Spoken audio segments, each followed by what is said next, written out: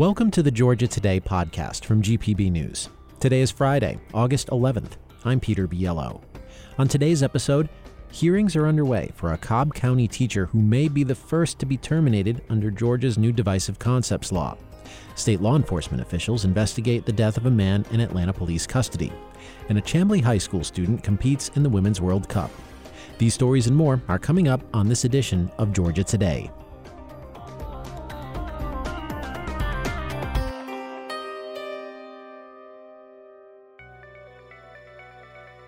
School officials in Metro Atlanta's Cobb County are wrapping up hearings to determine if a fifth-grade school teacher violated Georgia's recently passed Divisive Concepts law. GPB's Amanda Andrews reports. Lawyers for Cobb County cross-examined teacher Katie Renderly, who they say violated school policy by reading a book about a child who challenges gender assumptions called My Shadow is Purple. The Divisive Concepts law allows parents to question what is taught in the classroom. Renderly says she took all the appropriate actions before reading the book to her class. There is no part of the policy where you have to receive permission for a picture book that's read aloud. And I did preview the book, and that my opinion was that it was appropriate for the age and grade levels that I serve. Renderly has been on leave for a month. A decision in the case will be announced at the next Cobb County Board of Education meeting August 17th. For GPB News, I'm Amanda Andrews. A federal judge in Atlanta heard conflicting testimony yesterday about the safety and benefits of hormone therapy to treat adolescents struggling with their gender identity. The judge is expected to decide whether to block a new state law that bans most gender-affirming surgeries and hormone replacement therapies for people under age 18. Majority Republicans in the state legislature passed the law earlier this year. The Georgia Department of Community Health is making significant changes to the way it conducts Medicaid renewals. More than 400,000 people have gone through the process so far in Georgia. GPB's Sophie Gratis has more. On Thursday, the Care Management Committee aimed to ease concerns over the nearly 90,000 people who lost Medicaid coverage in June, saying some may no longer need it. 30% fewer people lost coverage in July. Meanwhile, DCH is giving healthcare providers better access to renewal information, says Chief Health Policy Officer Lynette Rhodes. Because we know that members are going to present at your hospitals or at your offices or your practices or your clinics. And so we wanted to give providers the ability to update that member's information. And providers can now see redetermination dates for their patients, too. Soon, health insurance agents in Georgia will be able to fill in most renewal information for recipients who need help. For GPB News, I'm Sophie Gratis. State law enforcement officials are investigating the death of a 62-year-old man who died last night in Atlanta Police Department custody. The Georgia Bureau of Investigation says an officer used a stun gun on Johnny Hallman after he allegedly resisted arrest during a traffic collision investigation. Hallman later died at a hospital. There was no indication the man had a weapon. After the GBI investigates and the Fulton County Medical Examiner conducts an autopsy, the case will be turned over to the Atlanta Judicial Circuit. If you like hearing the news from around the state here on Georgia Today, you'll probably like hearing how Georgia's agriculture economy feeds the country and the world on A Fork in the Road. I'm David Zelski, and on the Fork in the Road podcast, we feature stories from Georgia's farmers, fishermen, merchants, artisans, chefs, and others who help provide Georgia-grown products to folks in the Peach State and beyond.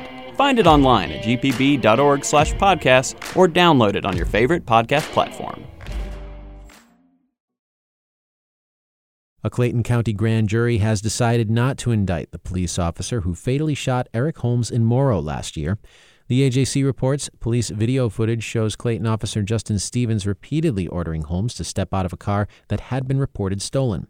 Stevens testified that he shot Holmes after he reached toward a firearm inside the car. Holmes died at the scene. Stevens resigned last year in lieu of termination, according to Georgia Peace Officer Standards and Training Council records. State employees, public school teachers, and retirees will pay an average of 5% more for health insurance coverage next year. The Georgia Board of Community Health approved the premium increase yesterday, only the second in the last 6 years. Open enrollment begins October 16th and runs through November 3rd. The increase takes effect on the first day of next year. Attorneys for an Atlanta-based venture capital firm that grants awards to black women entrepreneurs say they'll fight a lawsuit against the company. Anti-affirmative action activist Edward Blum sued the Fearless Fund last week, claiming it violates federal laws against racial discrimination. 3 black women founded the fund 4 years ago. Their attorneys say the lawsuit is frivolous, adding that prominent civil rights lawyer Ben Crump would join their defense. 17-year-old soccer player Soleil Washington from Chamblee, northeast of Atlanta, made her hometown proud when she played recently in the Women's World Cup. GPB's Sarah Callis has more.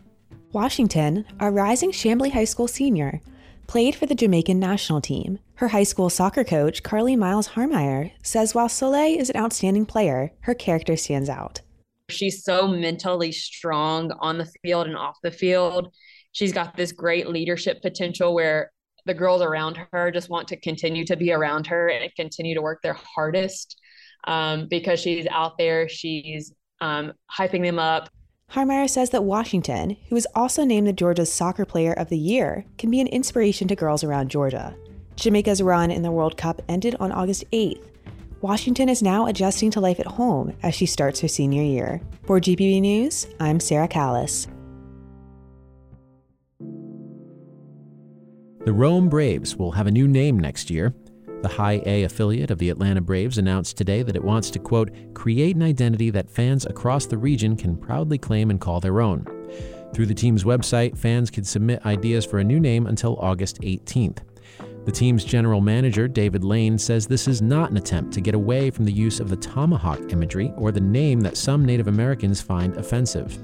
That never crossed our mind when we were thinking through this. All it has to do with being local and unique to Rome, Georgia, and nothing else. Lane also says this wasn't meant to make it easier to end the team's affiliation with the Atlanta Braves when the current agreement ends in 2030. After voting closes, 5 fan submissions will be put up for a second round of voting. And that is it for this edition of Georgia Today. And by the way, today marks the 50th anniversary of the birth of hip-hop. You can read an extensive timeline of all the major events from Georgia hip-hop history through the decades at gpb.org/news. And remember to subscribe to our new podcast, Narrative Edge, because coming soon, you'll hear more about my conversation with Joe Coscarelli, author of Rap Capital, an Atlanta story, which is all about Atlanta's outsized influence on rap music. If you want to learn more about any of the stories you heard on today's podcast, visit gpb.org/news. And remember to subscribe to this podcast. We'll be back in your podcast feed on Monday. If you've got feedback, we'd love to hear it. Email us. The address is georgiatoday@gpb.org. I'm Peter Biello. Have a great weekend. We'll see you on Monday.